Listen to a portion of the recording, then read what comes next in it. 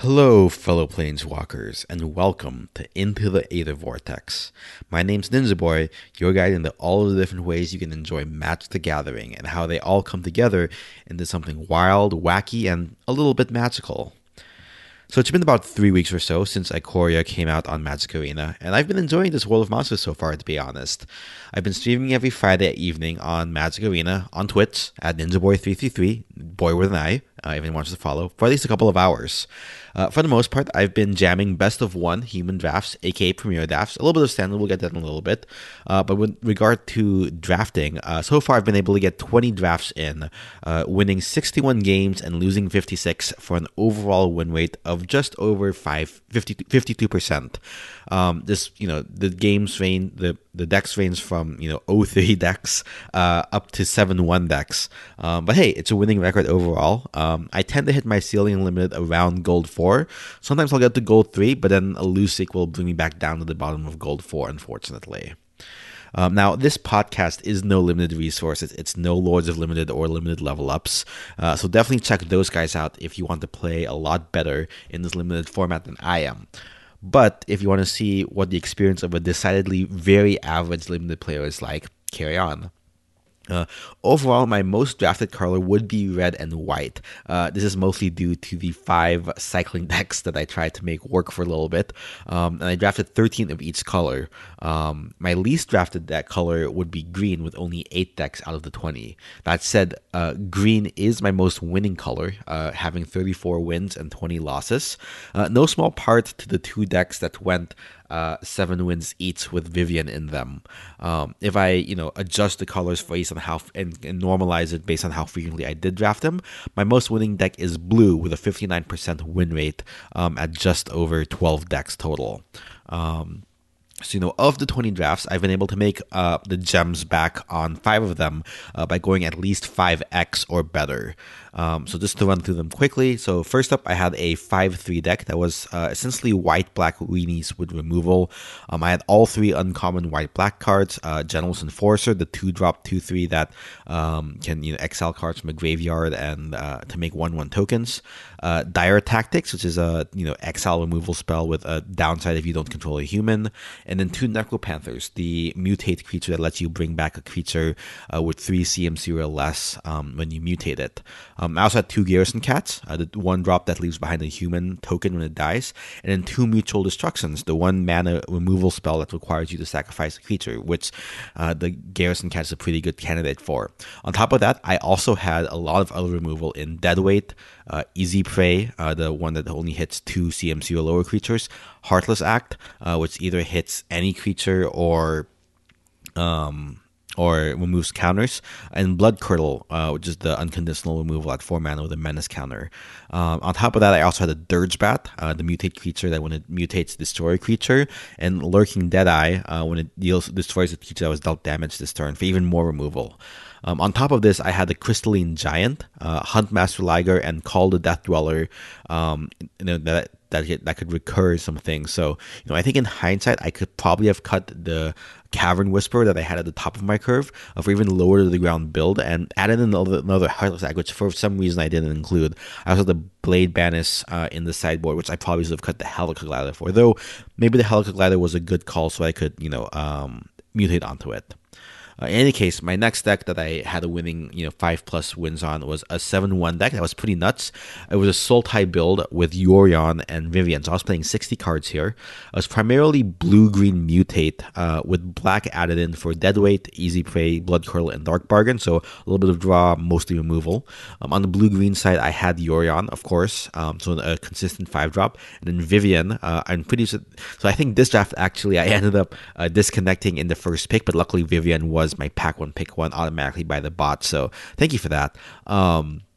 Those are some nice turn 5 plays. But on top of that, I also pulled, I think, Pack 3 and Luna, which is the Teamer Apex. I couldn't actually cast the hard cast because I didn't include any red mana. Instead, I could just always mutate him onto something to dig for more permanence to the battlefield, which, usually use a creature. On top of that, I had all 3 Simic uncommons. Primal Empathy, which is the enchantment that cares about having the highest toughness creature on the board. Trumpeting Gnar, which when it mutates creates a 3/3 beast creature token. And Parcel Beast to just dig for more 4 land. So this was a pretty nuts deck, and kind of crazy that I actually didn't pick Vivien first pick. I was disconnected. After the Vivien deck, I had a pretty bad streak of going 3-3 or so, and then I eventually got back to a 5-3 with a weird Esper build, which not you wouldn't expect in the wet set. It was more white blue. I splashed black for Heartless Act and Cavern Whisperer, but it basically ran as a control deck. It had 2 Essence Scatters, 2 Pacifisms, 1 Neutralize, 1 Capture Sphere, and 2 Gust of Wind. So lots of removal. And then the main plan was to try to mutate onto a Crystalline Giant or Thieving Otter with support from Polywalk Symbiote, and I had my top end was Archipelagore, Dream Heron, or Vulpicate for flying damage to push through. I then had my terrible run of trying to get Cycling to work with 5 decks not breaking above. I only had 1 deck get 3 wins. Everything else was 0, 1, or 2 wins in 5 different attempts. When I decided to finally give up on the Cycling Dream, I was rewarded with a 6-3 Sultai deck, mostly black-green, splashing for Capture Sphere. It's again a lot of removal heavy, dead weight, 3 easy praise, ram through, charge of the Forever Beast, and 2 Blood Curdles. Again, on top of a Dirge Bat and 2 Back for Moors to recur, some creatures from the graveyard. That combo nicely actually with the Boot Nippers that I had. Those are Death Touch creatures that would just kill whatever was on their board. And then I ended up the 20 games with a 7-1 deck, which is primarily a blue-red spells deck. I only had 7 creatures in this deck. I had 1 Spite Dragon, 1 Facet Reader, 1 Glimmerbell, 1 Spell Eater Wolverine, 1 Farfinder, and then 2 Pyroceratops. And I had a bunch of card draw and removal spells of various kinds. The fun part though was pack 3. I first picked a Vivien from that pack, and then I put that in the deck over the Jeskai rare Warren of Thought, which would draw me a card for every non-creature spell I cast. My only fixing for this was 4 Forest and Farfinder, but it somehow worked. I was just being able to dig so deep and keep the board clear with the removal. Really just got keep hanging on there until Vivien got in. Vivien's a ridiculous card, and that's how I was able to get my 2-7 wins. Throughout all these decks, I found some pretty cool interactions, little pockets of synergy, as the Lords of Limited guys say. With Jegantha the Wellspring, so the companion that doesn't let you have more than 1 colored pip or 2 of the same color pip in a casting cost. But when you can tap it for Wooburg to pay for colored mana. You can do stuff. Well, I was able to cast a lot of the non-ultimatum Wedge cards. So, for example, in that deck, it was 5 colors. I was playing 2 of the Song of Creation enchantment, the Temur enchant. That's Temur in the CM converted man in the casting cost. The Sultai enchantment, Titan's Nest, which, by the way, lets you exile cards from your graveyard, so I could, pay the part of the mana cost that Jegantha wouldn't pay for. And then the Abzan Apex Nethoi. That deck didn't do super well. I think it went like 3-3. But it's still pretty neat. I think that's the best. That's one of the cool ways to utilize Jegantha, in that, you won't be able to cast him. It kind of goes to, it feels like it kind of goes to it when you tap him down and you only use 1 of the colors. So using him with the 3 different colors, I think, is a sneaky way to get value out of him. Though what did I know? That didn't have a winning record. I also had a deck that I had 3 Bustrags, 2 Ram Throughs, the burn spell functionally that they have trample, it carries over damage through, and then Colossification. Sadly, never got to live the dream of putting Colossification on the Bustrag and then casting Ram Through to deal the excess damage, trampling through to the opponent. I also found the combination of main Serval. It's the 1/4 cat for 2 mana with Vigilance, and then Solid Footing, a 1 mana enchantment aura that gives +1/+1, but more importantly, makes it so that your Vigilance creature it's equipped on deals combat damage with its toughness. So you would build a 5/5 Vigilance creature for 3 mana only. Not pretty bad. I also found I really like Crystalline Giant as a mutate target. That's definitely a first pickable card. It should be first pickable card. But yeah, of course, it's not all upside. I definitely had more than my fair share of decks that didn't quite perform as well. Looking at some decks that look similar to other decks that I've had or I've seen around, I had a 2-3 white-black deck. No, looked pretty similar to the first one I described, that 5-3 white-black deck. This one even had 4 Whisper Squad, which is pretty nuts. However, I think the key difference here is, 1, I didn't have a lot of the human payoffs. I didn't have the black enchantment that will drain you for 1 whenever a creature dies, or I didn't have the the fortifications one that gives +1/+1 to all humans. And the other key difference, I didn't have a killer bomb like the first deck had Dirge Battle, Crystalline Giant.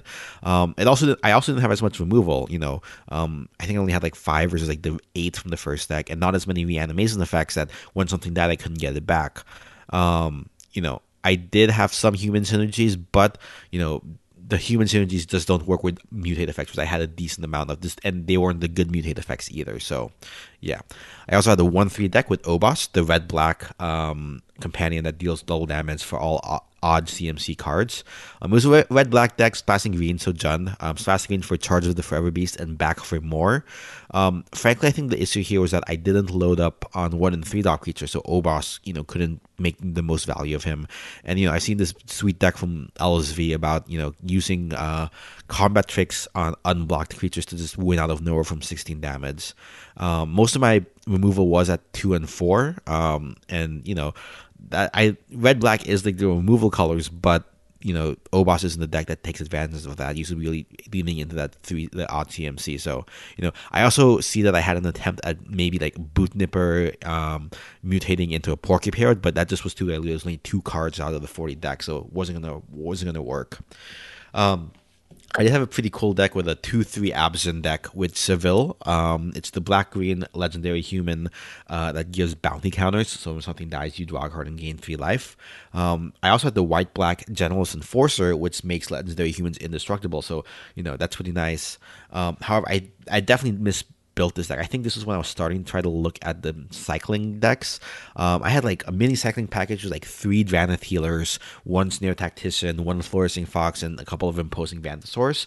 What was I thinking? Like, that doesn't synergize with the rest of what the deck wants to do. The sad part is, looking back, I could have actually had a pretty decent deck, removing the white and adding in more black and green cards to make the mana more consistent. And as I've alluded to several times, I had a terrible run with 5 games I tried to make cycling work in various configurations. Couldn't get more than 3 wins, and most of the times it was 1 or 2, and in one case even 0 wins. To run through them real quickly, on my first attempt, mostly red rights, blasting black for easy prey, which can cycle. I played 14 lands with 7 1-mana cyclers, and the payoffs were 1 Zenith Flare, 1 Zerda, the red-white companion, 1 Reptilian Reflection, and 1 Snare Tactician. But this deck was too diluted with spells mana cards. I had 2 Blitz of the Thunder Raptors, which oftentimes just sat in my hand, dealing 0 damage. And this deck went 1 and 3. On my next deck, on my next tie, I did another 1 and 3 deck. This one was Jeskai, not Mardu. It was split too much with mutate stuff. I had Pouncing Sorsark, Thieving Otter, Trumpeting Gnar, Glimmer Bell. Those don't work well with the cycling deck. I did have 2 6 1-mana cyclers and 13 lands, and 4 of those lands were tap lands, unfortunately. I did have 2 Zenith Flares and 2 Prickly Marmosets, and then with Tailing Reflection, but the cyclers were all basically 2-mana cyclers at this point, or mostly 2-mana cyclers, which I think just didn't work out. I was torn between trying to get stuff on the board and do the Spell Smatter thing and mutate thing, or the mutate thing, and then trying to actually churn through the deck to the cycling deck. My next attempt was my worst deck. It's the only one I've had 0 wins on. I was so upset with this deck. I didn't even get a proper screen grab of it. But from what I can see, I only had 1 Zenith Flare, no real cycling cards to pitch to it. So what was I even thinking? I must have been super tired and not thinking. This deck was the one where I found, I had the solid footing and main solo combo for a 5/5 Vigilance creature. But then I also had 3 Regal Leosaurs, which is the red-white mutate that gives an anthem to all other creatures when it mutates, but that doesn't work well when I'm Volt Running up the 1 main Serval. So that just doesn't make sense. My fourth attempt was a little bit better. I went 2/3. This was a Jeskai build. I actually had Narset the Planeswalker here. Again, I didn't have Zenith's Flare, but I did have 3 Sneo Tacticians and 1 Reptilian Reflection and 2 Prickly Marmosets and a Rooting Moloch. I had 5 Drannith Stingers also, which is pretty nuts. There were 9 total 1-mana cycles. So I guess this is why this is the best performance of my cycling decks. But again, I had too much of a split focus between Spell Matters cards and cycling. And then finally, I went 1/3 with, I tried to be super cute with 4 Sanctuary Lockdowns for some reason, but those just don't affect the board if I don't have other humans. And, yeah, I just didn't have enough, humans to even matter. So, what was I thinking? I had, well, again, Regal Leosaur, but that doesn't work with human decks because you need to mutate it onto something to make it work. And, I had no Zenith Flares. The only real payoff was one Reptilian Reflection and one Sneo Tactician. I paid 14 lands with 6-1 mana cyclers. So, yeah, I think so I think the reason I've been doing terribly with cycling decks in limited is because that's actually the deck I've been running in standard. And I think my wires get crossed when I'm trying to play the cycling deck in limited, that the cycling deck in standard that I'm running, it has kind of different, it's a similar play pattern, but I can't expect the same consistency out of my limited deck as I do in my standard deck. It's the first time in a long time I've been able to get on gold in standard with a deck. Back in M20, I had a Temur Elementals deck. I would do mostly to complete daily quests. That got converted to an Omnath Brawl deck for Elementals for the free Brawl events. But yeah, this standard deck I've been using is basically the Saffron Olive budget red-white cycling deck. The only change I've made is I updated some of the lands to the red-white sock lands. Hate me all you want, but I think the reason I like this deck is because it reminds me a lot of the decks I like to play in Modern. I like playing Burn in Modern just because, it's kind of a very frantic edge of my seat. Am I going to get the damage through before the opponent is able to stabilize? Just I have to keep on digging and hope I just pull the right cards. Or I also really like Seismic Swans. Am I able to assemble this combo before the enemy is able to disrupt it, basically? And when I do, it's just like a ridiculous Burn combo. I just like draw a bunch of cards and spell and hit the enemy in the face. Hit their swans, draw some cards, hit their swans, draw some cards, hit the opponent in the face. Actually, that's actually a real cool observation that I really enjoy those kind of decks. So anyway, since I'm playing the standard deck again, it's messing with my limited games. I'm not able to be as consistent and get my decks get the turn 1 turn 2 threats out as consistently, and I'm not able to build them up to the point where they're threatening, or I'm not able to build up to a Zenith Flare as consistently. Yeah, I think I may just need to stay away from cycling in limited just because, one, I think people know about it more and it makes it harder to get the actual deck. I should just looking at my numbers, I should just for Simic, or hopefully open Vivian in every draft. Anyway, back to standard, I like I said, I do enjoy the gameplay. I think there are a lot of reasons why I enjoy it. First off, the mulligan decisions are really interesting.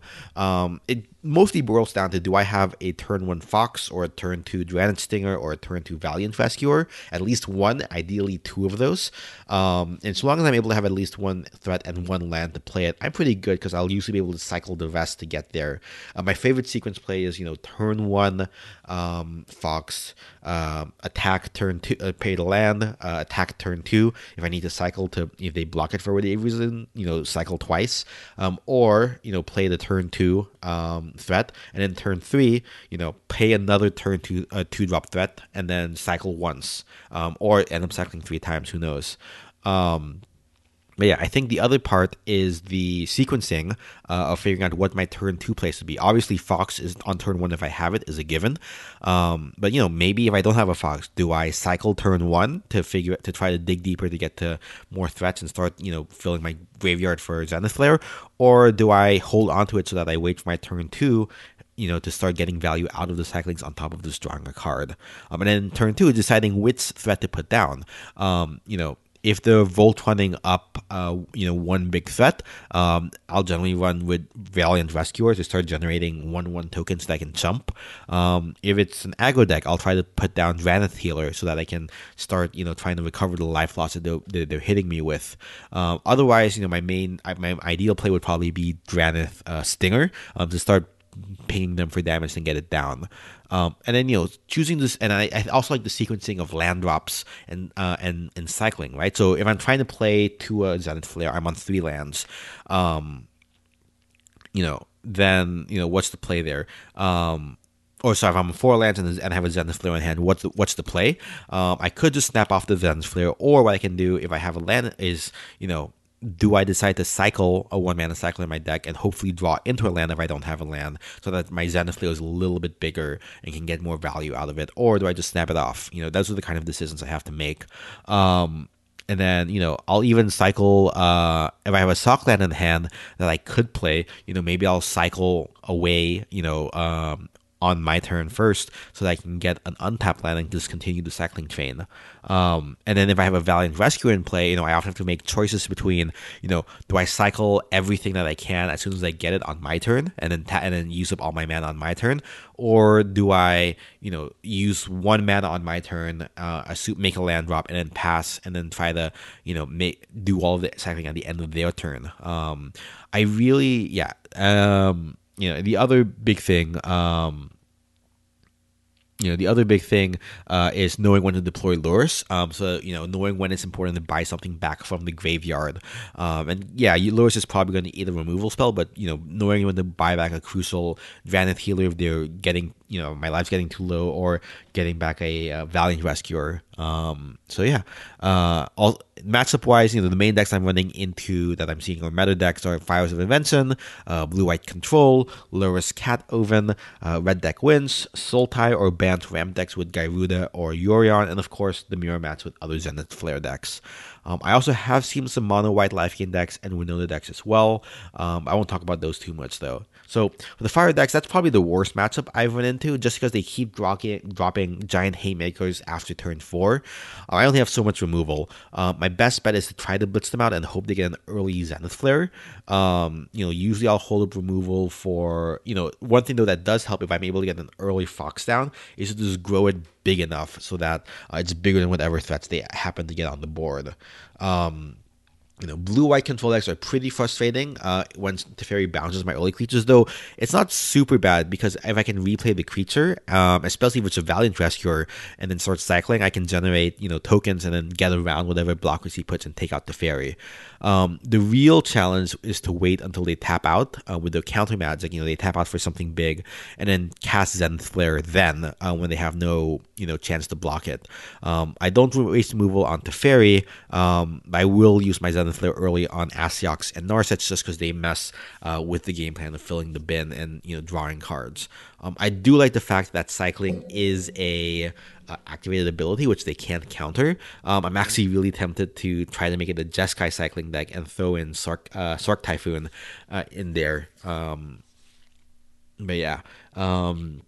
Let's see. Lurrus Cat, or not even for hard casting it, but just for being able to cast a Sark out of nowhere that can't be countered. Anyway, the next deck is Lurrus Oven Cat. It's pretty frustrating just because removing their creatures doesn't do a whole lot. And it's, I think the main thing here is to get rid of Lurrus if he comes down. Though I remember there was this one that was pretty sick where they had a Lurrus and then they had like I think it was like the Kaya's enchantment that basically brings back creatures when they die to the graveyard, and just bring that back. And another one where they looped Heliod's Punishment over and over again. That was a pretty rough matchup. The biggest mistake I tend to have against these decks is that, when I go in for an Alpha Strike, I'm really close. I swing in with a bunch of tokens from Valiant Rescuer and try to push through the last bits of damage with Zenith Flare. I miscalculate because I forget that Lurrus has life gain or life links. When they block with that, they gain 3 additional life. So that's just something I need to keep an eye out for.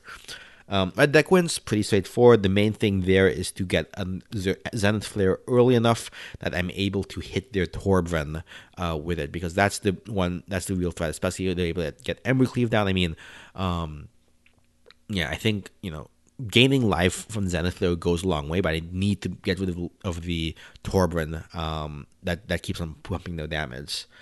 For the ramp decks that feature Yorion or Gyruda, the biggest annoyances are Agent of Treachery, which steals the stuff, and especially when they start blinking or getting cheated into play off of Gyruda, or Yorion and Gyruda respectively. Elite Guardsmaids getting blinked or cheated in and gaining a bunch of life and drawing cards is also pretty annoying. That said, I don't actually mind Gyruda that much because C actually ends up helping fill the graveyard by milling me repeatedly.